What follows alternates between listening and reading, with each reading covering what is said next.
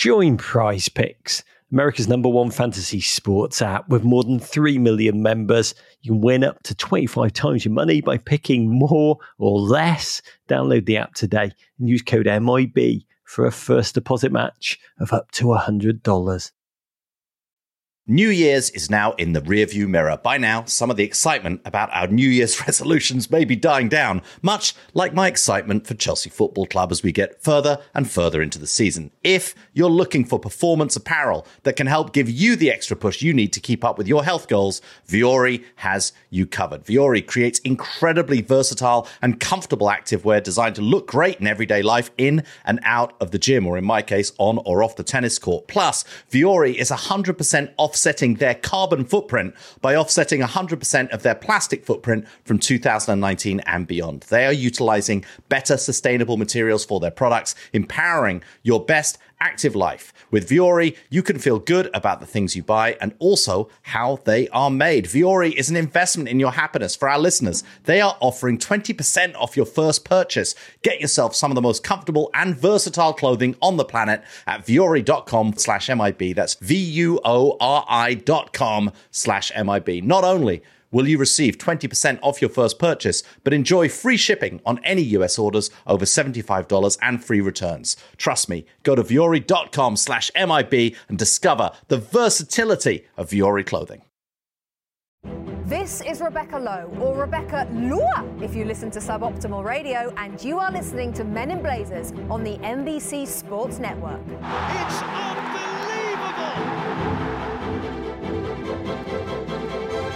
From the Embassy Row Studios in the Crab, part of Soho, it's the Men in Blazers podcast, Rog. Oh, we're back.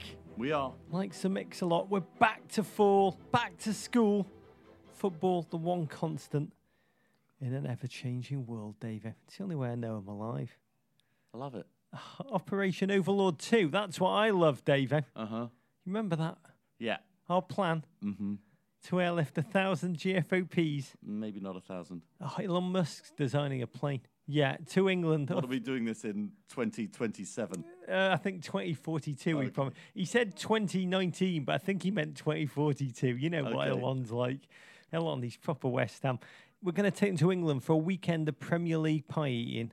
Yeah. And it's had a remarkable response. I can't tell if it's just like the pies, the football, or just the collective togetherness. We have had incredible response. A ton of military GFOPs offering their service as medics and bodyguards. Custom officers. Who knew? Who knew we had custom officer GFOPs stepping up to assure smooth passport control? You'd be able to mule those drugs back in, people. Master brewers offering to handle the beer supply chain. North Carolinian barbecue pitmasters bringing the pulled pork fury. And here's two that really touched me, Davo. Roger Florio, one of the great Rogers of Wayne, PA, offered to pilot one of our planes. He said, I've only had 3 flying lessons, but I'm in. Okay, good. That would be right up Men in Blazers Street. That's right on brand. Get on that plane. Yeah, that's good. We only need to procure you a B-17 Flying Fortress, and you'll be such an asset. And the other one, Davo, that I loved, Michelle Rutno Johnson of Athens, Ohio, who wrote the following.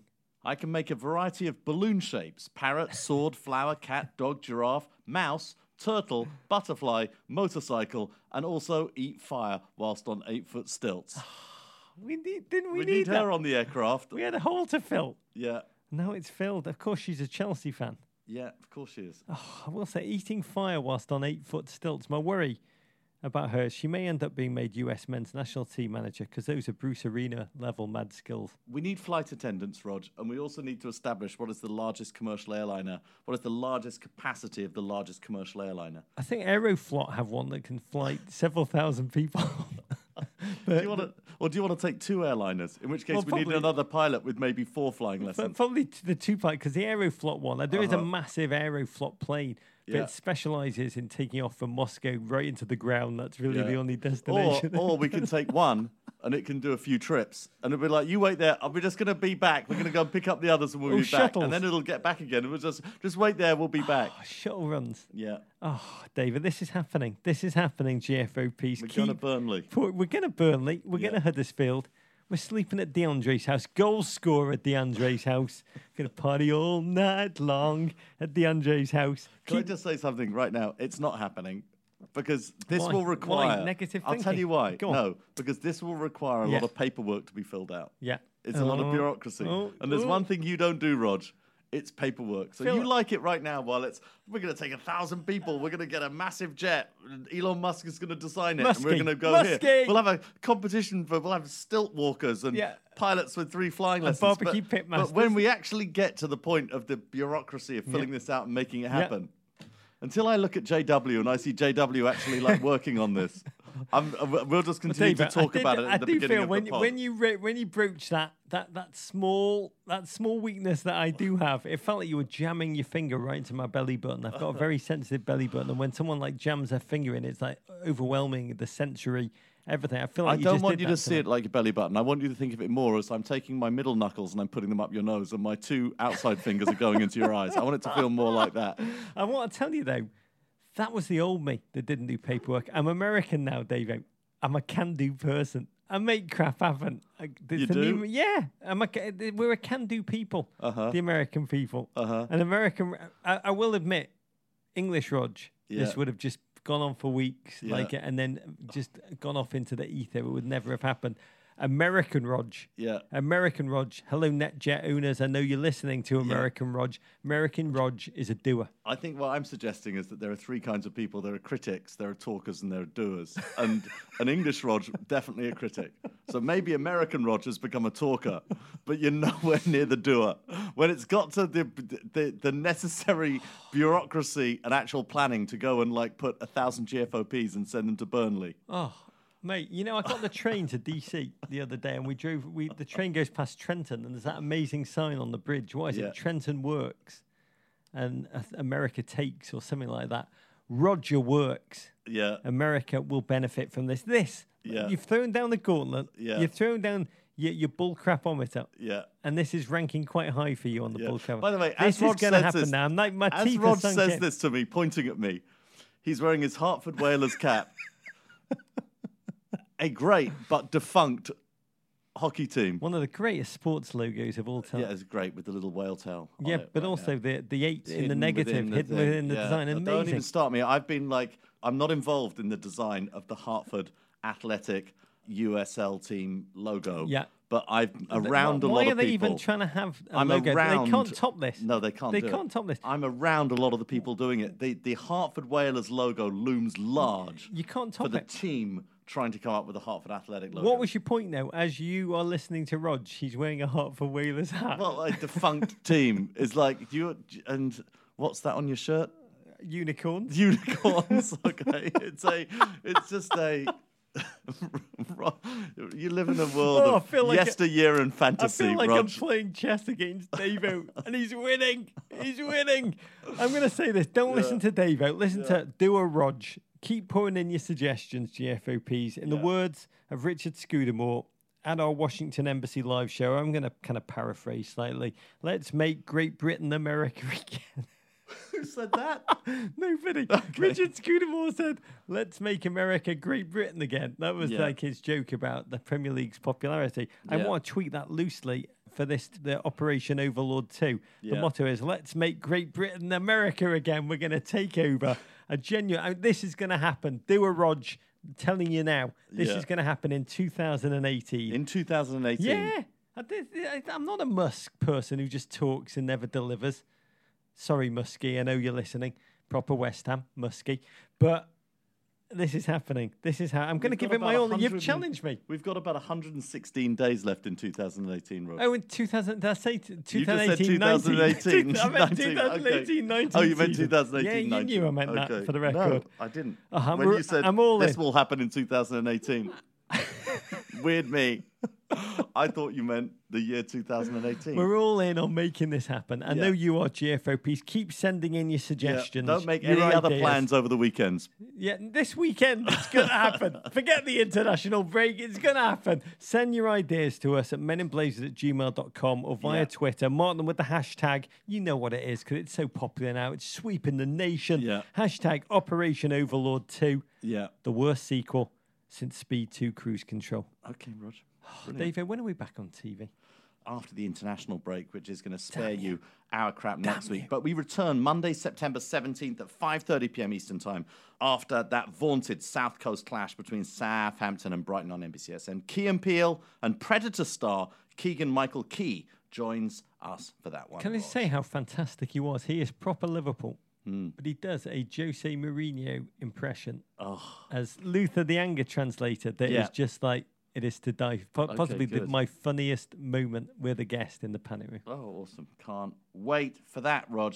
Okay, we've got a packed show. We're going to recap the Premier League remake of Tora, in which anti-Ed Woodward planes encircle Turf Moor as Man United defeat Burnley 2-0. We break down defending champs City rebounding from last week's draw by defeating Newcastle despite a great American goal from DeAndre Yedlin. And we talk Liverpool, Chelsea and Watford. Glorious Watford, Rog, staying perfect through 4 games. Do you want a toast, David? I'd love a toast. Oh, thank you for asking. I raise my second first bud of the day to the end of summer. I say this having just packed away all my whites. I actually don't wear any white. Do you wear white? Stan Smiths. You do. Couple of white shirts. You do. White pants ever? Don't ever wear white pants. Don't go for the white pants. Yeah. I've got They're a bit wham. They're a bit wham 1980s. That makes me want to wear them. I'm always worried about my undies popping through. And Really? Yeah. Accidental undie reveal is when very we went inhibiting. to the running the bulls, we wore a lot of white shorts. We did. Yeah. And I wore cricket pants for a lot of that time. Yeah. But my seersuckers have gone away, and I do have a large collection of seersucker, the true fabric of democratic freedom. And let's forget that it's currently 93 degrees outside of New York City. I want to embrace my old friend fullback with an open heart in the same way as the Bears embraced Khalil Mack. Yes, we're going to win it all.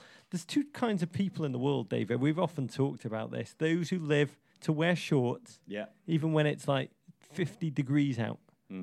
In spring, they've just got to break out the shorts and the Birkenstocks. And then there's those of us who love the chunky knit. I don't think I'm either of those. I like wearing shorts, but I won't break them out in early spring. But you get to warm weather, I'll wear shorts. Oh, I love a shawl collar cardi. You love a shawl cardi. I do. I love a shawl collar cardi. Yeah. And I want to raise this bud fam, blood fam, to the onset of fall. The Premier League getting serious, along with my cardigan collection, log fires and the occasional Talisker, to life, to love, to fall, the greatest third season of the year. But to the football. Okay, Burnley 0, Man United 2. A first-half Romelu Lukaku double sees Jose Mourinho avoid what would have been 3 defeats on the spin. Despite the scoreline, the win was anything but routine, featuring a Marcus Rashford red card, Joe Hart penalty save, and, as we mentioned, a pre-match peasant strafing courtesy of an anti-Ed Woodward banner. Aircraft. Oh, this game kind of had it all, David. I mean, it did, before the game, it kind of had it all. I mean, before kick-off, those Manchester United walls felt like they were closing in on poor Jose Mourinho. He was asked in a press conference whether he would remain one of the world's greatest managers. No one asked me this question, even if he didn't win another title, a 9th title. And he just flippantly said, as if he was expecting the question, of course, did you read any philosopher? Was his quote, did you read any philosopher? I love that. You spent time reading Hegel? He's speaking to a football journalist. That's really... Good. You Hegel. spent time reading Hegel. They're like, was he the Austrian footballer who played in midfield at the Euros? I'm trying to remember who Hegel was. He says, just as an example, Hegel says, it's always in the whole that you find the truth, meaning my whole record speaks for itself. I've got so many questions, David, but you are my Mourinhoologist. Do you really believe, yes or no, that Jose Mourinho tucks himself into his hotel bed at night and reads the social and political thought of 19th century German idealist Hegel? At the Lowry Hotel in Manchester. Yeah. No, I don't believe. I'd like to know his process, though. I'd like to know if that was a Wikipedia search. I'd like to know if what he put in the search bar. Is it Brainy philosophers who can back me up in press conferences? Or was it philosophers who might have made points that could be helpful to me when I'm having one bad start to the season, but I can sell my whole record? I'd like to know that, or if he's speaking to some young philosophy student in the bar around the corner from the Lowry Hotel. Michael Carrick. Yeah, and they help him out with it. I want to know the process. No, I don't believe he's reading Hegel. I do believe that this is his continuing... It's his continuing trope. It's what he continues to be frustrated about. The credit going to a lot of people who've never won the Premier League title. And he, who has won the Premier League title 3 times, read between the lines. He keeps on holding up those 3, and I just want him to say, read between the lines. Like the Hartford Whaler logo. Yeah, exactly, with the H in the middle. And it's his continuing frustration that he's not getting enough credit. But my God, it's the same feeling, in his latter days as a Chelsea manager, both times, you are permanently embarrassed by what he's saying. You sort of feel like, oh, shut up, Jose, because I can't bear to hear that Not again. the Hegel again, Jose. I don't think he's ever done the Hegel before. We need to search and figure out he's done the Hegel. And I'm sure Man United fans right now are just so tired of having to defend him. I mean, I think they either are tired of defending it or they will blindly walk over a cliff, or they're all in on this thing. I will say, if he was a true student of philosophy, Jose would know that Hegel also wrote that world history is a court of judgment, and we'd be a little more wary about selectively quoting him. But to me, Mourinho feeling the need to proclaim his greatness through Hegel, as if Hegel was a Rasmussen pole, it's kind of a sign that even Mourinho thinks it might have come to an end at United, and instead he's got to protect the entirety, the totality, firewall his entire legacy. So we've got Hegel, we've got light aircraft pulling banners, Davo, ahead of games, which I find so boring, it's unbelievable. This one, screaming Ed Woodward, specialist in failure, suspiciously written in Jose Mourinho's handwriting. Yeah. Although I think it's amazing how he's able to keep his handwriting intact when he's designing an enormous banner, which is being pulled by an aircraft. Yeah. And I think Sebastian Gorka may be trying to spread the conspiracy theory that the light aircraft was a false flag operation paid for by Ed Woodward. But to be honest, I tuned into this one to watch how far United have fallen. And the answer is not to Burnley's level. I mean, poor Burnley. Sean Dyche's team just bounced from the Europa League. They were crap. Sunk by 2 incredibly un-Burnley of last season goals to concede through porous, bullyable defending. Romelu scored them both. And there was a sign of the pressure, perhaps, that United have toiled over. Little celebration from him for either goal. It was either that or the realisation that he just scored goals which could save Jose Mourinho's job. But there was relief on Mourinho's face, a fist pump, a man who's just been waiting to exhale. Look, I think this was an important game for Man U and Jose Mourinho. I think an important game for them, but not for all the reasons that the media are writing about. That this game is some kind of referendum on Jose Mourinho and his future at the club. A vote of confidence. I think it's important because I still think this Premier League season is going to be close, because I think you've got a lot of teams at the top who are going to beat each other up, and also because I still think that Jose Mourinho is going to last the season. That's why I think this was important. So I think we're getting lost in the immediate Mourinho narrative and losing the larger important. I think it's also important because Burnley, this team who've been so good for so many seasons, now are struggling all of a sudden.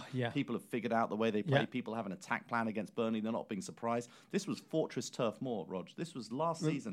Fortress Turf Moor. And in this one, they had little in the way of response. Marouane Fellaini, in his 250th game and 10th Premier League season, was magnificent in midfield. Lukaku scored twice, matching the 104 career Premier League goal mark of his hero Didier Drogba, but in 30 games less. We still don't herald Lukaku as like a great on the Drogba kind of plinth, though, do we? Well, it's because he's not quite as great as we want him to be with that physique and that ability that we've seen him have. He's not consistently great. And obviously, he's got a very checkered past with Jose Mourinho at both Man United and at Chelsea. But this was a game that Man United looked comfortable in for pretty much the entire game. Burnley never really looked like scoring. Yeah, we had to really milk deeply to find any sense of Schadenfreude as a Manchester United, let's say, neutral. And we did get it. We got 2. We got the Paul Pogba penalty miss against Joe Hart. Yeah. A matchup which, when I say it even now, it feels like it could only exist in fan fiction, because those 2 players, they seem to come from radically different footballing eras. He made another good save. He did. He did. With his hands. He did. It wasn't his head just got in the way. It was he made a save with his head. He made a big boy save, Roger. He's playing for an MLS future, is Joe, with his fraying, balding fringe, and he came up strong. By the way, I've only watched the Paul Pogba penalty miss about 112 times. Just that forever suspense of Pogba's self-icing, trot towards the ball, the Joe Hart dive, his bark of glory, the vindication, the human redemption playing out before our eyes. Really, the wonder and pathos of it all. Joe Hart is like an English Mickey Rourke, the wrestler. He's like Randy the Ram Robinson. The only place I get hurt is out there. The world don't give a crap about me. And then we had Rashford sending off. First time, really, we've seen Marcus Rashford act his age. He's just a baby. He's not a fully grown human. Rashard, Oh, he felt so bad after the game. He posted on social media. His grammar was all wrong. I just felt like terrible. I shouldn't have done that or something. Shouldn't have reacted in that way. I bet you his mum sent him to bed early.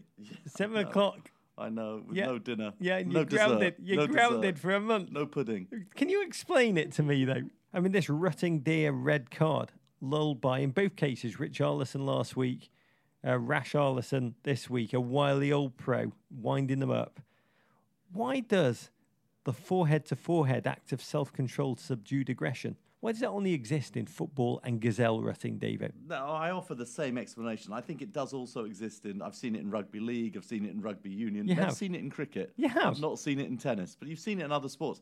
And I see it pretty much nightly in bars in New York City. Rog. Why, though? Why do you have the self-control not to punch someone, not to headbutt them really hard, but just put your cranium just against their cranium when you know you're going to get sent off anyway? You're going to get sent off anyway. You may as well follow through like Dusty Rhodes and really level someone. You're going to get a red card either way. It goes back, I'm sure, as I sort of explained, but I'll expand on it in last week's pod. It goes back to sort of a Neanderthal instinct, is when the Neanderthals, and I'm sure the gazelles do it as well, but I'm really focused on the ancestors of humans. That Neanderthals would go and like head rut in that way. You think Neanderthals would put their heads just against each other? And it was always for supremacy over the tribe, over your pack, over your crew. Yeah. And almost certainly, in order to gain supremacy, somebody's just been cuckolded or their mother's just been called fat or been insulted in some way. So suddenly, somebody just puts their head up to you and you go back to the Neanderthal days. You've been cuckolded, your mother's been abused, all these things have happened. You just can't help yourself. Yeah, but if that's what I'm saying, you just can't help yourself. Neanderthal man would slaughter the opponent. By the way, but it's a mating ritual. It's like a dance. The Neanderthal would place his forehead, his Harry Maguire-sized forehead. Slab head. His slab head. Yeah. Neanderthal man wouldn't just put it gently against the person who cuckolded him. He'd destroy him. He'd get his mallet and just beat him in front of the rest of the tribe. More Attenborough nature documentaries. There's a dance, there's a ritual. Sometimes that ritual can go on for minutes, for hours before any real contact is I just made. don't understand. If you're going to get a red card anyway, do what the greats do. Zidane. Just level him. Don't funny around with the little half measures. At Richie FC tweeted us to say, the red card headbutt almost as popular as the Delhi Challenge now. Who will be next week's? We should do one after this pod and see how it feels. It'd be good for you. Oh, Burnley, very good at one thing and one thing only in this game, heading the ball over the bar from incredibly close range. Yeah, good at that. 1 point from their first 4 games, 9 goals conceded. Europa League, I said this as an Everton fan, we found this out too. Such a curse for aspirational, upwardly mobile dreaming clubs. It is a cruel trick that just stretches the resources. It just destroys the energy that saps the life force and will out of a team, stymieing their progress. For United, though, clean sheets, big points, international break that Jose will no doubt use to read Hegel, Elements of the Philosophy of the Right, Cambridge text in the history of political thought. Couldn't have come at a better time for them, right, David? They've stymied the dark narrative. Yeah, 6 points. They're level with Everton, Rog. And, 4 points behind City. You've dropped a point, and we're in a little bit of trouble this week. Nobody looking that impressive. Dream again. So it's all okay. At the final whistle, okay. Jose walked off, continued his one-man charm offensive crisis PR efforts. Did you see him give his blazer to a small boy in the crowd? It was very moving. Yeah, it was. If you're in the pro-Jose faction, the base, he still seems like a vulnerable figure, David. There was a moment post-match where a journalist told Jose that Lukaku had said that you are a different man behind closed doors. And for a second, it's worth looking, we put it on our Twitter feed, Jose pauses awkwardly because he doesn't know if it meant different horrible or different nice. And the journalist says, in a good way. And Mourinho was so surprised to hear it. Momentarily, he was stunned and lost for words. Have we seen this Jose before? This vulnerable? I don't know. I mean, I think a lot of this is in the eye of the beholder. We've seen defiant Jose. We've seen defensive Jose. We've seen Jose looking lost. We've seen him looking. We've seen him depressed bibbed by in the Diego dugout. Costa. Yeah, so I don't. Yeah, you're right. We have seen him bibbed. It doesn't mean bibbed yet. Costa bibbed him. So I don't know. I think we've seen it all I before. bibbed him. But I also think we've seen. There's part of me is like, you can go broke writing off this guy too soon. Like, you just do not want to write him off. He's in the center of the narrative. There's no place he wants to be more than in the center of the narrative, even if he has to be miserable being there. Yeah, write a book about me, Bob Woodward. It's better than not being in the center. Oh, he is right now very much a rock and island, like I got my books and my poetry to protect me. By the way, Simon and Garfunkel's I Am a Rock, I'm an Island was my favourite song when I was a kid. My favourite for the first 10 years of my life, until my first ever serious girlfriend told me it was actually intentionally ironic. A fact which so upturned my world, turned me inside out, that my relationship ended within a week. Yeah. My favourite song for the first 10 years of my life was Remember You're a Womble. Really? Without a doubt. God, that feel like captures us both. What Yours a is song. much happier and more upbeat than mine. Man City 2, Newcastle 1. Pep's Mob bounced back from last week's draw with Wolves, topping a Toon side who seem allergic to their opponent's half this season. City struck just 8 minutes in with a thumping Raz finish. Might have injured him, Rog, but in the 30th minute, out of nowhere, a streaking DeAndre Yedlin latched onto a Salomon Rondon ball to level the score. Yes! According to Paul Carr, he is the first US international to score a Premier League goal since Jeff Cameron did it, maybe accidentally, in March 2014. But it all went for naught because in the 52nd minute, Kyle Walker unleashed a piece of British artillery so powerful it would have made Monty himself smile. City hold on to make it 3 wins and a draw from their first 4. We're talking there about Field General Montgomery, not Colin Montgomery, for our younger listeners. Same person. Manchester City, we should note, 10 years on from their takeover by sovereign state Abu Dhabi's Sheikh Mansour, who originally invested in the team to give his sovereign state a much-needed PR boost. The $2 million he invested, worth every penny, I'd say, from an unpaid media perspective, as he has propelled ratty, scrappy, slapstick Manchester City through a radical transformation, Charles Atlas style, from the wimp who'd had sand perpetually kicked in his face on the beach into the rippled, muscled, Speedo-wearing beach god we know today, Davo. Yeah. Do you admire what they've done, or do you resent it? Yeah, I admire it. I don't resent it at all. I think this is part of what's made the Premier League great, is all of this money that's flooded into the game versus other leagues around the world. And I think they've played some brilliant football. I admire it. I can't say I've got, like, real passion for it. And then producer J-Dub says he looks forward to watching Manchester City more than any other team in the weekend, and I cannot fathom that. Yeah, I find it a little tough. I find it a little synthetic. The product. I say that as a Chelsea fan. I know there are Man City fans saying, "Oh, you're such a hypocrite." I actually don't think Chelsea's football has been synthetic. I think they've played a certain style a lot of the time under Mourinho, identity, and under Conte, identity, which is much more to do with Chelsea's history. And Everton's identity is losing, so it's like... yeah, Everton are right on brand. But you're right about identity. It's been a radical identity shift. Radical identity shift for Man City. And this game was a harder fought 3 points than anyone watching the first 20 minutes would have imagined. Raz finishing within 8 minutes. Jokes about Raz Sterling's finishing ability have faded, along with the era of the fidget spinner. But then out of nowhere, like a proton torpedo flying down a thermal exhaust port on the Death Star, he scores when he wants. He scores when he wants. DeAndre Yedlin. He scores when he wants, David. Yeah. And you're American now. It's the first Premier League goal I've ever seen scored by an American as an American. Okay, that's good. I'm really glad for you. But I think meaningful. But I think celebrating a lone American scored goal, the first American scored goal in 4 years, in a losing effort for Newcastle, I actually think that it's a little bit insulting to Americans. I'm not American, Roger. By the way, American. DeAndre didn't celebrate it like this. Roger Bennett did, just to be clear. I feel like American soccer is further along this. I don't want to sound like Alexi Lalas. He's just doing his job. Yeah. But, yeah, Americans should be scoring goals in the Premier League. Here's what I thought. When he scored, why it moved me is that partially, yes, Paul Carr's stat is wrong. It's not been 4 years since an American scored a goal because DeAndre actually scored an own goal last week. And there's something human to me about scoring an own goal last week against Chelsea, and then you only go and score your first ever Premier League goal into an opponent's net for reals with a run from so deep. I think it started in Seattle. But deeper than that, Davo, I thought in that second, projected in your language, and I agreed, projection. But we've had DeAndre on the show a couple of times, and I wondered what feelings he must have experienced. I mean, it's such tenacity, endeavour, such character that propelled a success that's gone under the radar from an American perspective, I'd say. I mean, when I first met him, I was making the behind-the-scenes documentary for the US team running into the last World Cup, and he suddenly arrived in camp out of nowhere as this homegrown, deeply inexperienced sounder who'd just been called up. He was still a kid. He was barely a pro. 1 minute, I look at his life, he was an Akron Zip. The next, he was in a World Cup squad in Brazil.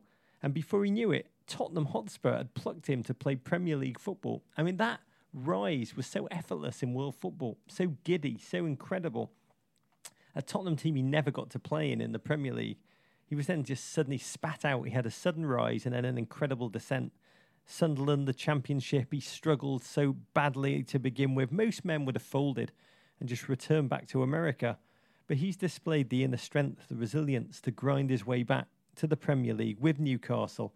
So to me, Davo, in that minute, I thought, wow, scoring against mighty Manchester City. To me, he's all that's good about football and about life, to be honest. He's a very good player, and he's also a lovely, lovely man. A lovely, lovely man. And he's doing a lot. I feel a little bit bad he's playing on such a poor Newcastle team this season. That was their only meaningful attack of the entire game. And Kyle Walker restored order, lashed the ball from way downtown, just struck it so cleanly, with precision, with control. And that was all that it needed to condemn Newcastle to their 10th successive league defeat at the Etihad. At least you're consistent, Newcastle fans. Not the greatest City performance, seem to lack their catalyst, the turbo speed, quick feet, quicker mind of Kevin De Bruyne. Mahrez yet to convince. Bernardo, a real energiser. Odd storyline though, David. Leroy Sané, bit weird, left out. Your mate, matchday squad. David. Yeah, he keeps on falling out with people, and he's so nice. I had lunch with Leroy Sané in Los Angeles. LA during the early days of the World Cup. You tried to convince him to sign for Hartford Athletic. Yeah, exactly. It could happen. Yeah. Could happen. And lovely guy, intelligent. I think there's something weird going on. He is in the Germany squad again, so he's on the international break. So we'll see what happens. The story out of City is that there was a slackness on the training ground. You see him, his benching is a warning to all. It's very Guardiola that this season complacency is going to be City's greatest enemy, and it cannot be allowed for a second to flicker into life. Leicester 1, Liverpool 2. Jurgen Klopp's side stayed perfect, taking all 3 points off the Foxes at the King Power. First half goals from Sadio Mane and Bobby Chompers had Liverpool leading comfortably when, in the 63rd minute, the team's other Brazilian showman, goalkeeper Alisson, tried an insane piece of skill on the edge of his own box, only to be dispossessed and have Rashid Hazel pump one into a gaping net. Somehow, Klopp kept his head from combusting, and Liverpool hold on to win. 333 minutes of not leaking a goaling football. Is that a term? But then suddenly everything changed, Dave. Leicester had begun to overrun Liverpool's midfield. And we knew ultimately Liverpool would leak a goal, but this was in the most self-destructive way possible. I think the tactical term you use is a Lloris goal. Yeah, it was a bit Benny Hill, this goal. What happened, David? Well, he's just trying to control the ball. He got a pass back that maybe was a tiny bit aggressive. Put him under pressure. Put him under some pressure, and he then not as much pressure as he decided to put himself under. I know, with a sort of a modified Cruyff turn, and I use the word modified to mean not at all a Cruyff turn, as he tried to very, very slowly move from the edge of the box back towards his own goal. Because what you want to do when you're being pressured is turn back towards your own goal. Yeah. And I think skateboard fans may recognise it as a double ollie and a kickflip. Yeah. It was amazing to watch. It made you appreciate how good Cruyff was at Cruyff. Yeah, it was. Well, wouldn't every single goalkeeper, apart from maybe Simon Mignolet, would they not have just booted it? What was it about his mind that made him think, it's only a Iheanacho, I got this? Well, I think, Klopp afterwards said, sometimes by defenders, I think he wanted, Gomez to boot it, wanted somebody else to boot it. I think he wanted Kenny Dalglish to get out of the stands and go onto the field and boot it. And he would certainly wanted the goalkeeper to do it. But that's probably not the way they practice. Probably not what they try to do in training. They're probably trying to play the ball. It's the modern thing, Rog. Yeah. Everybody's playing the ball. And so he didn't do it. Yeah. Iheanacho, not fooled. I did love the way Alisson fell over. I watched it so many times in slow motion. His physique is amazing. He's beautiful. His feet are unbelievable. He suddenly turned into an aged old man just tumbling It was just like you reminded me we're all going to die. You actually spent more time this weekend watching replays Joe Hart. of the Pogba penalty and then Alisson falling over than you actually did watching football. Find your happiness where you can. I take risks, that's what I do, Alisson had said before the game. This then was the first self-inflicted wound. It won't be the last. Klopp said afterwards, I knew it was coming. I want to be clear, this doesn't make Alisson a joke. He's going to learn from this. He's very much a net game. He is going to be worth the $72 million that Liverpool paid for him. Liverpool, they really clung on at the end to be, and I say this with respect, I take off my hat, Liverpool are champions of August. First time they've won 4 straight opening games since 1990, which is amazing feeling if you're a Liverpool fan. Just 34 more wins, Liverpool fans, just 34. That's all it's going to take, perchance to dream. Remember this moment, though, because I think there's a little bit of foreshadowing in this moment, Rog. I love foreshadowing. Okay, Chelsea 2. Bournemouth 0. Sarri ball rolls on at Stamford Bridge against the Cherries. Thanks to second-half goals from performing Rabbit Pedro and Eden Hazard, both of which, it should be said, came after Olivier Giroud replaced Morata. Chelsea have played 4, won 4, and are looking... I mean, they're looking somewhat up for it. Still don't love the football they're playing, Rog. You don't? I thought progress. Sarri ball, making they were at progress. home. Last week they laboured to unlock the back line of Newcastle. This week They laboured to unlock the back line of Bournemouth. But they look more clinical. Bournemouth are good. They're tenacious. They're organised. But they seem more clinical, more pacey, more collectively swarming with movement, with tiny, tiny passes. Amazing stat. Chelsea have completed over 200 more passes than even Manchester City, who own trademark passes this season. It's like me finding out I've actually eaten more pies than Big Sam. Are you not enjoying anything? Jorginho slapping the ball around like a Premier League Blake Bortles. I'm enjoying Eden Hazard. Seems happy, bizarre. I'm enjoying Eden Hazard because he's playing magnificent football. Without Eden Hazard, I don't know what Chelsea are. They'd be like the room without Tommy Wiseau. What do you think of it, Pedro? What's your position on Pedro? I love Pedro. I find him so entertaining watching him play, but most of the time he's running in the wrong direction away from his own goal. Nobody runs away from goal.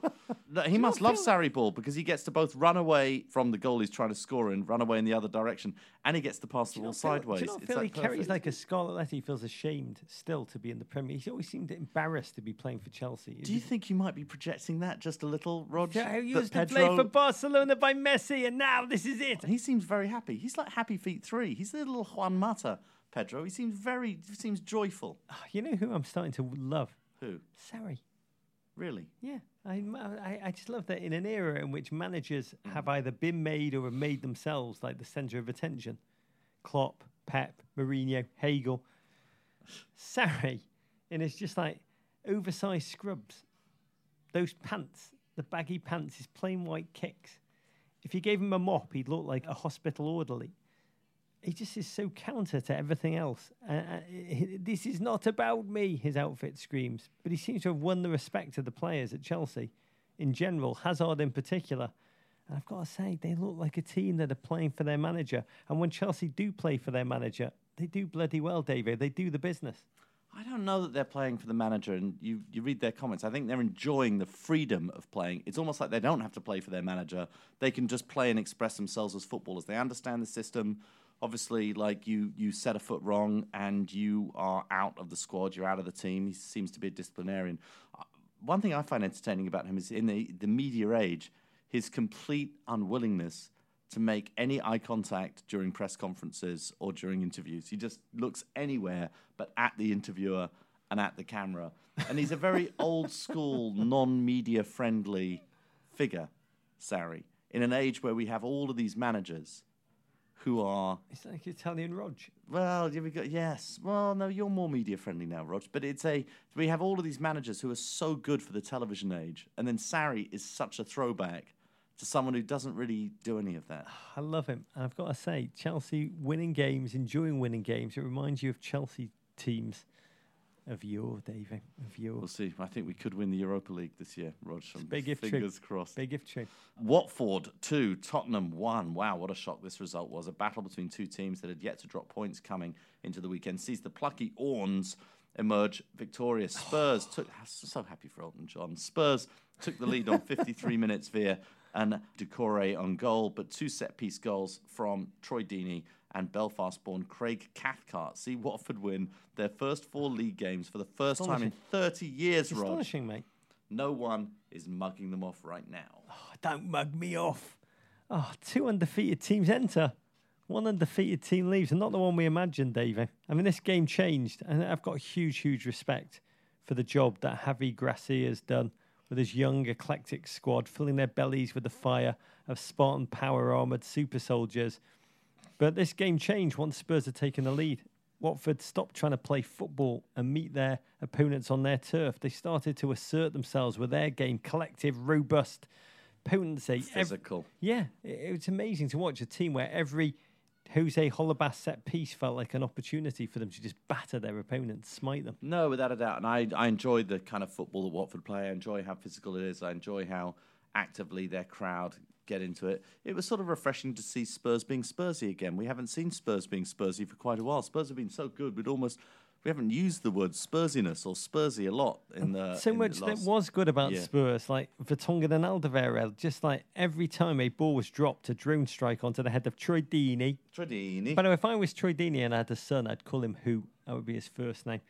But he looks cut. Houdini. Yeah, I just love it. I always wanted a child. My wife would never allow me. It was a one name. She wouldn't allow me for our kids, Houdini. I was obsessed with Houdini Bennett. Yeah, just like wanted it. So even as a middle name, it'd be amazing. She wouldn't let me go with this. I'd like, whenever I think of Troy Deeney, I'd just be like, name it Who for me.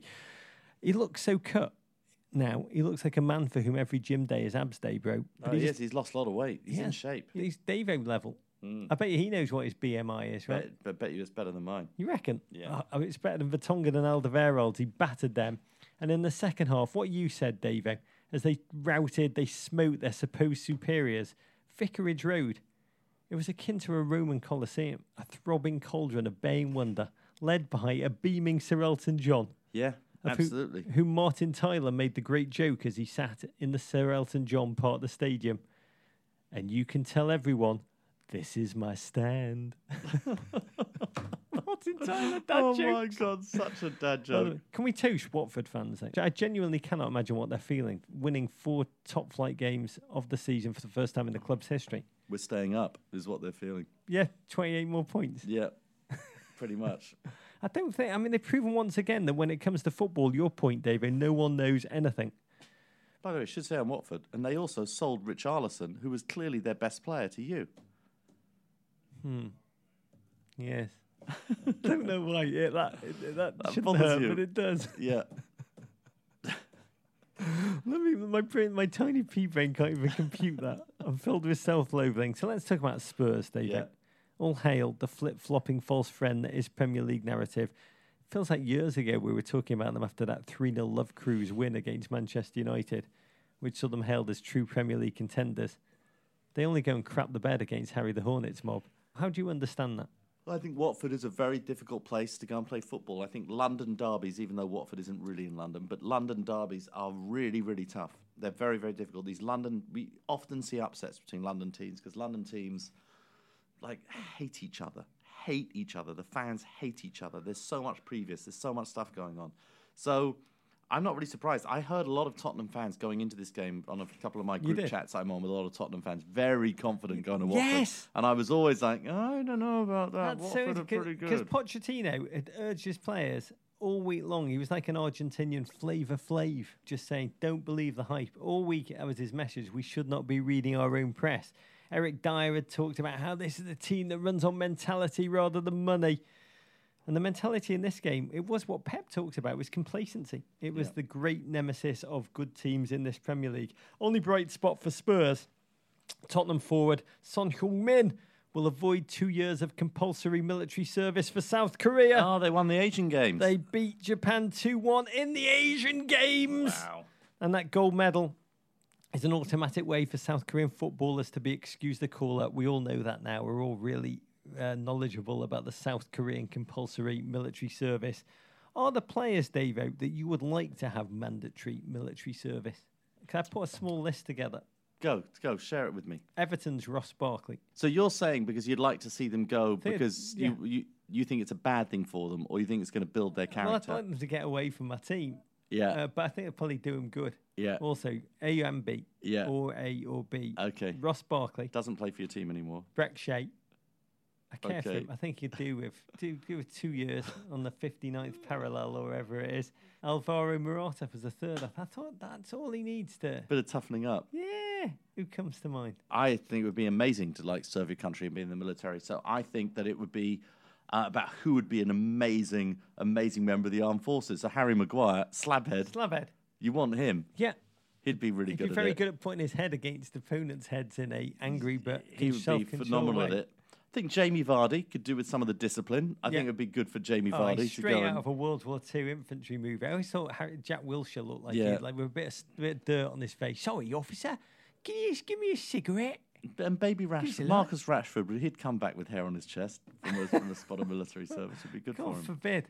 Cardiff 2, Arsenal 3. So many people walked into my kitchen where I was watching the game this weekend and said, Car? Who are Car? Car?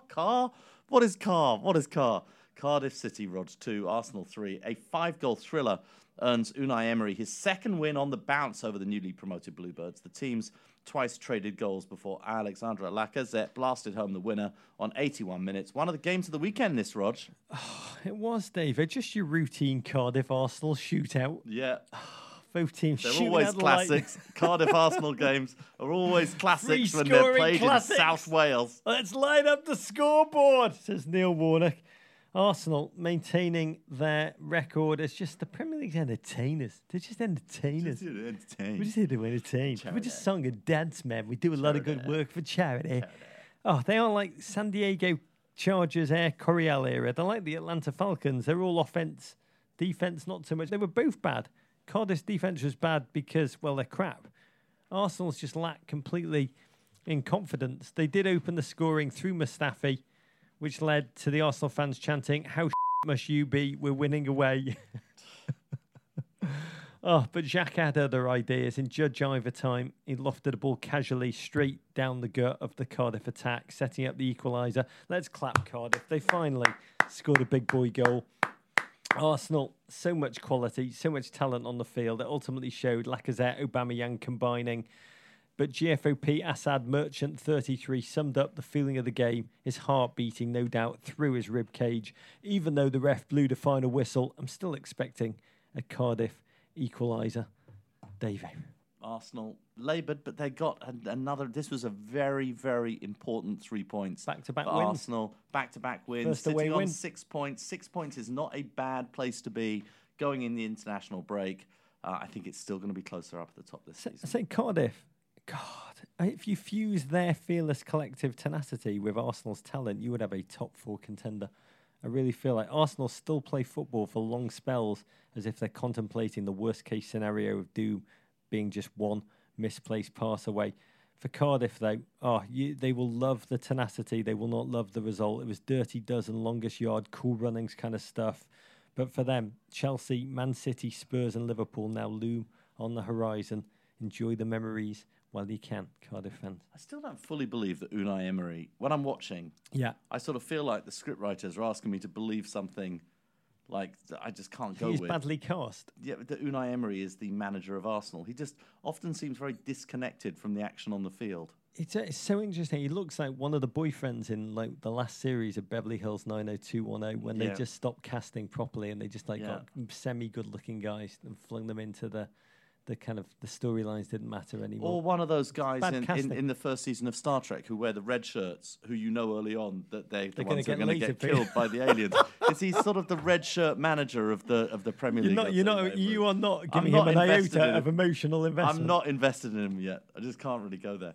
West Ham United 0, Wolverhampton 1. The oft-slept-on end of the alphabet derby sees the Premier League's Portuguese pip woeful West Ham via a 93rd minute. Adama Traore winner. The Irons remain the only Premier League side without a point, Rog. While Wolves back their first Premier League dub. Yeah, the LA Wolves get their first Premier League win, Davo. It's big up and down California, no doubt. Big credit to Portuguese international goalkeeper Rui Patricio, who used every part of his body, mostly his face, to keep West Ham at bay. Poor West Ham. Oh, pointless, beleaguered, stoned and starving. At A Loud 34 tweeted us, "We might rent the London Stadium, but we own the bottom of the table." And every year in April, we rent it out to 3 teams and renew possession in August. Apparently, that is the West Ham way.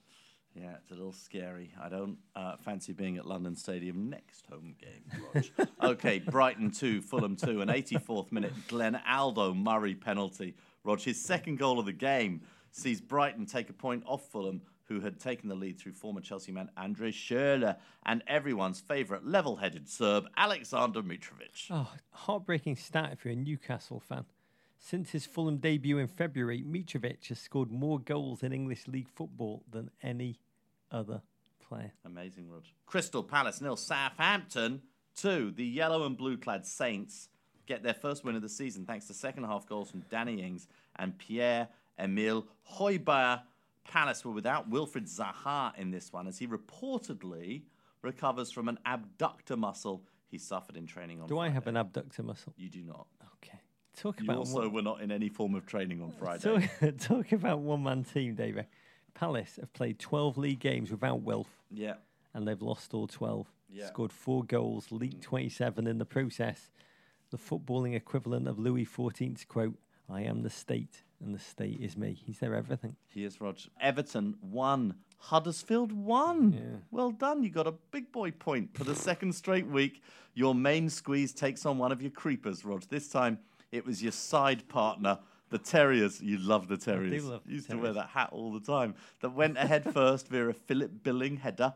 That lead lasted just 87 seconds, Rog, as Everton went right down the other end and young Dominic Calvert-Lewin, the speediest player in the Premier League, headed home.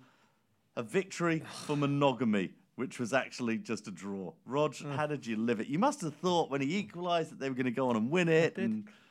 I did. I was a bit frustrated, actually. Yeah. Everton were to attacking football what I guess Theresa May is to dancing. It was pretty much what I feared, my worst-case scenario, like a Scooby-Doo finale in which Marco Silva's Everton have their Richarlison mask ripped off to reveal that Big Sam was underneath it all the time. So it was like last season, we couldn't shoot. We didn't want to shoot. And we can't defend, particularly on set pieces. Corners feel like penalties against Everton. 4 set piece they've conceded on. Whenever there's a set piece, every Everton defender, it doesn't matter who they are, they just suddenly turn into Ashley Bloody Williams. I thought about what this game was like. The Uruguayan Eduardo Galeano, great poet, he once said Maradona played football as if the ball was stuck to his foot. Lionel Messi as if he was wearing the ball inside of his shoe. And I thought, how would Eduardo Galeano describe the Everton performance then? I think Eduardo Galeano would say that Everton play football as if the ball is a case of the airborne clap, herpes. I mean, it was awful. And watching Everton, they're like Mourinho's United in disguise at their worst. Watching it conjured same sense of frustration that Stain last season. Bright side, we're still undefeated. Yeah, you Trust are. the process? Question mark. You're going to be the Invincibles all over again. 6 points, Rog, as we've said about Man United. We've said about Arsenal. It's fine. 6 points is fine. Pat me on the head, bro. It's where you're going to go from here. Okay, in MLS, Rog. If there was ever news that should follow a glorious full-throated eagle screech, it is this, Rog. Clint Dempsey, he of 57 US men's national team goals, 141 national team appearances, a 15-year professional career, 7 of those in the Premier League, has retired effective immediately. Yeah, in the week that his Sounders win their 8th straight MLS record, he retires in inimitable style with the minimum of fuss. If ever a player hated the spotlight, it was Clint. The only ever winner of the Men in Blazers Camo Blazer O'Glory. To me, Davo, and this is a question mark, I guess, would you say he's the most accomplished American player of all time? I mean, look, the 2 best American players of all time, for me, are Landon Donovan and Clint Dempsey. It's tough. I think time will tell. I think we need some perspective to look back and say which one of them was better. I saw both of them perform incredibly for their country. They're almost like different weight classes, very different kinds of players. I loved watching Clint play. I mean, it was like watching an exclamation point come to life. Whenever the ball fell to his feet in that final third, you just knew what was going through his mind, what was going through his imagination, which was he was just going to power that ball on goal. When I made that Hard Knock show for the US team in 2014, I did spend half my time trying to persuade Clint Dempsey to sign for Everton. He was that's the greatest compliment I can give him. He was an Everton kind of player, just a tenacious, swaggering maverick. He'd have been perfect. And he retires, to me, an undisputed, authentic national treasure. I want to thank you, Clint, for the joy you've given us, the memory of that goal against Ghana inside 29 seconds in that amazing. World Cup. Even as we talk about it now, it makes my heart pound. And also, what was it against Jamaica? His swaggering is taking on the players in midfield against Jamaica. I just love that. Loved it. God, I'll miss your juice face. Talking about the greats that walk amongst us. Yep. Wayne Rooney. Yep. We had another big weekend, Rog. How did he ever, leading DC United in a 3-1, ultimately a romp over Atlanta United. Yeah. 2 assists, 1 goal. And what a redemption story we're witnessing. DC United, a lost cause of a team. Just doing his job, Rog. He's not there because his job should have been just to be embarrassed to be there, like Stevie G. It just is short. When a Premier League player loses their Premier League identity, it is so shattering for them. You look at Frank Lampard, look at Stevie G, you look at Pirlo. He should have been embarrassed. He arrived on a team that were terrible. They were a lost cause. He arrived as a man in search of meaning. I'll say, to watch him play football is a redemption, a vindication on like Jamie Lannister. Where's Mantooth level? It's amazing to me to watch. Right, Ashley Cole has managed to play very well in the MLS. Wade the Swamp. Absolutely. Wade the Swamp. It's catching on, Rod. Apparently the Washington Post wrote an article saying they went to a game at the Audi Field, which I'd recommend anybody do, and they said cheers of Wayne the Swamp filtered out over the field. And I felt both so proud and so guilty in equal measure. You should Wayne the Swamp. Okay, your international break weekend looks like this, Roger. It kicks off Friday at 8 p.m. Eastern Time on Fox Sports 1 as the US men's national team take on Brazil at Red Bull Arena. Saturday, England hosts Spain at 2:45 p.m. Eastern Time on ESPN Plus and Univision. And it's not technically the weekend, but next Tuesday, both those teams are in action, with England playing Switzerland at 3 p.m. Eastern Time on ESPN Plus, and the US playing Mexico at 8:30 p.m. Eastern Time in Nashville. Also, Ross, the US women's national team in action tonight at 10 p.m. Eastern Time on ESPN2. Chile is running it back against Jill Ellis' side after the US won Friday's game in LA. Great game. 3-0. Okay, time for a prophetic shot of Jägermeister to see what this international break weekend my holds. favourite part. What is your Jägermeister telling you, Roger? God, I never feel more alive than in the seconds after a Jägermeister shot. That Jägermeister tells me, we got Tim Weah and Weston McKinney coming into the panic room. That's good. Great guests. I'm really looking forward to meeting these young, raw talents. This US team, the squad, an average age 23 years, 241 days. 14 players are younger than 23. There's going to be a time when the familiar veterans of US teams old do return. I mean, we have not seen the last, I don't think, of Michael Bradley and Josie Altidore. But I'm fascinated by how these young guns upend the national team hierarchy and just transform the locker room culture. And this shot of Jägermeister is telling me they will play fearlessly, but against Richarlison's Brazil, I see a late Brazilian goal lead to a 2-1 win, which will be a moral victory for the US men's national team. That might be the first time anybody's ever called Brazil Richarlison's Brazil. Rog. You know what I'm predicting, Rog? I'm predicting a slabhead hat-trick over the 2 England fixtures. You know, the delivery in from Kieran Trippier is so good. I think Slabhead's going to get his head on the ball. I think over 2 games, he'll score 3 goals. I think England will still struggle to win either game. Okay, there are many ways to connect to us, Rog, including our now extinct Amazon Emporium, which has transformed into the Men in Blazers Board Mart. Anytime you buy something big or small from the Board Mart, we get a tiny percentage that allows us to produce additional, albeit suboptimal content. What are you putting in the Board Mart this week, Roger? A book. Oh. One clear, ice cold January morning at the beginning of the 21st century. That name of the book is shorter than the guy's name who wrote it. Roland Schimmelpfennig. I apologise, Roland, if you're listening. Entschuldigung, if you're listening, and I have mispronounced it. You are a German playwright, and you've written a mesmerising, hypnotic novel about borders, nationalities, identity, hopes and dreams in modern Europe. I'll describe it like if the late Robert Altman had made an ensemble movie about modern life in Berlin as told through interlocking narratives, this book would be it. It is short chapters that depict intertwined stories. It's cinematic to read, kinetic, kaleidoscopic, and I'm still so sad from reading it, even though I finished it 4 days ago, which I think is the mark of a great read, right?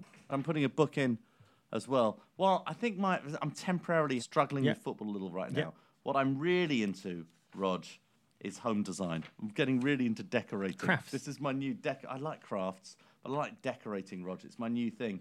You know, I've got this new house in Los Angeles, and it comes with a rental property. And the rental property is an old Spanish house, which someone at some point decided to do up all Moroccan. I'm desperately trying to find the story, trying to find out who lived there, right? And decided to do it up. And it's done. The bathrooms are all Moroccan. There's sort of Moroccan stained glass. It's going to turn out Moroccan to be the lead singer of tiles. Green Day or something. I know, it probably will be something just like that. Or someone in Beverly Hills 90210. It's old Spanish house, but it now has all this Moroccan influence all over.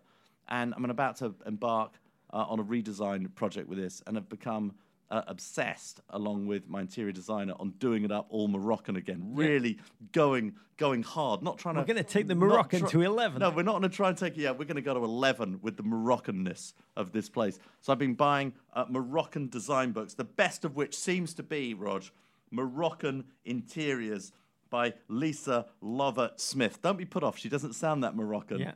But she seems to know a lot about Moroccan interiors. She sounds neither Moroccan. Yeah. And she also sounds like she just come through the Arsenal Academy. Yeah, it is. Plug that book again, With then. It Calvert-Lewin. sounds amazing. Moroccan Interiors, Rog, by Lisa Lovett-Smith. Have you ever been to Morocco? No, I want to go to Marrakesh really badly. It's amazing. This morning I started Genuinely thinking, why am I amazing. buying all these Moroccan design books? I just need to go to Marrakesh. You know why you've not been? Why? I've been to paradise, but I've never been to me. I don't know why. Why are you singing that? Have you ever been to Marrakesh? Yeah, I have. Amazing to have fantastic nights. Fantastic nights in Marrakesh. Yeah. At La Mamounia, if you're listening. Fantastic hotel. Had great nights out in Fez. Yeah. Out on the Lash in Essaouira. Wow. Hello to all Moroccan GFOPs. Do we have many? I hope we'll find out. We will see. Okay, Rog, you can follow us on Twitter at Men in Blazers, at Embassy Davies, at Rog Bennett, on Instagram at Men in Blazers, at Embassy_Davies, on Facebook, Men in Blazers. You can always send your Ravens the crap part of Soho. You can always email us at meninblazers@gmail.com. I just remembered I met Lou Reed in Marrakesh. You did? I had a drink with him at the pool in the hotel. Huh. He was just lying there. It was hot than hell. It was about 92 degrees. We were by the pool in a hotel. And he was still wearing black leather pants and a black cut-off T-shirt. And I just thought, that is... When you've got a look in, you have to stay with it, even in 92 degrees. God, I go home and listen to Transformer. I miss Lou Reed. Rog, we got a book. We wrote a book, Encyclopedia Blazer Tanaka. It's not as good as Moroccan interior designing, but it's up there. It's not, but it's good. It's a New York Times bestseller. Buy it for so's Moroccan Interiors, Rog. You can buy it for yourself or for your new football-loving friends. It's available at all good booksellers, particularly ones rhyming with Wamazon. It is everything we know about football, and it's shockingly longer than a pamphlet, Rog. Vanderpunk. War Pig. Who wants to sex Matumbo? I like snacks. Balls win. Take that, Gloria. Ball to lose. Oh, we're back to Tweed. Abrigado, rock on, mate. Kung Fu Fight in America. Wayne the Swamp. Wayne the Swamp. Wayne the Swamp. Love you, David. Love you, Rog. And Happy New Year to all our Mosaic listeners. Hey, Prime members. You can listen to Men in Blazers ad-free on Amazon Music. Download the Amazon Music app today. Or you can listen ad-free with Wondery Plus in Apple Podcasts. Before you go, tell us about yourself by completing a short survey at wondery.com/survey.